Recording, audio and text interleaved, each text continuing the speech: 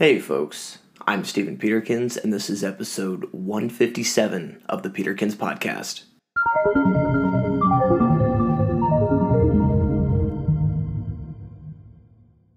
Today, we're going to talk about eudaimonia and living the good life. Due to the mechanisms of our society, we spend a lot of time doing things that we don't really want to do.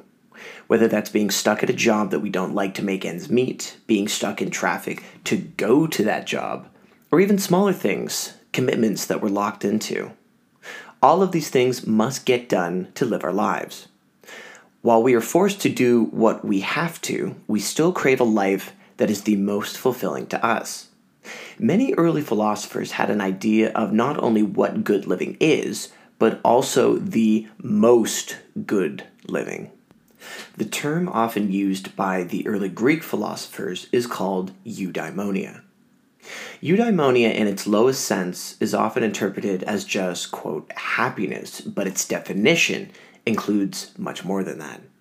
Sometimes it's translated as welfare, sometimes flourishing, or it could also be called well-being.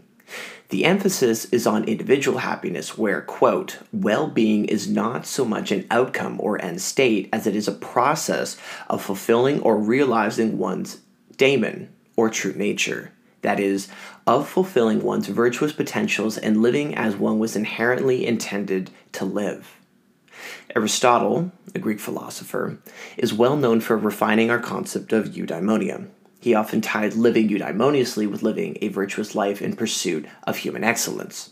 Happiness for him is the rational activity in pursuit of virtue, not the virtue itself. Rational activity is a human function that requires us to use our rationality to justify why we are doing something in the first place.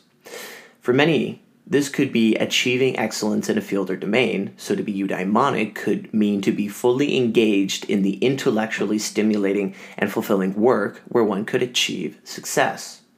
This pursuit of human excellence is different for each person, which is why eudaimonia requires self-actualization to be achieved by each individual person. Aristotle also acknowledges that our own actions aren't enough for eudaimonia. He admits that we require other, quote, external goods, such as friends, wealth, and power, in a life that is eudaimonic. So according to him, a person who is hideously ugly, or, quote, has lost children or good friends through death, end quote, or who is isolated, is going to have a much harder time being eudaimonic. What I like about this conception of living a good life is that it acknowledges two important facets.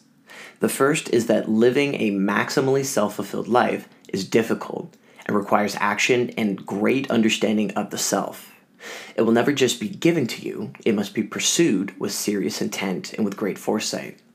I also like that Aristotle acknowledges that we cannot solely manifest this life just on our own.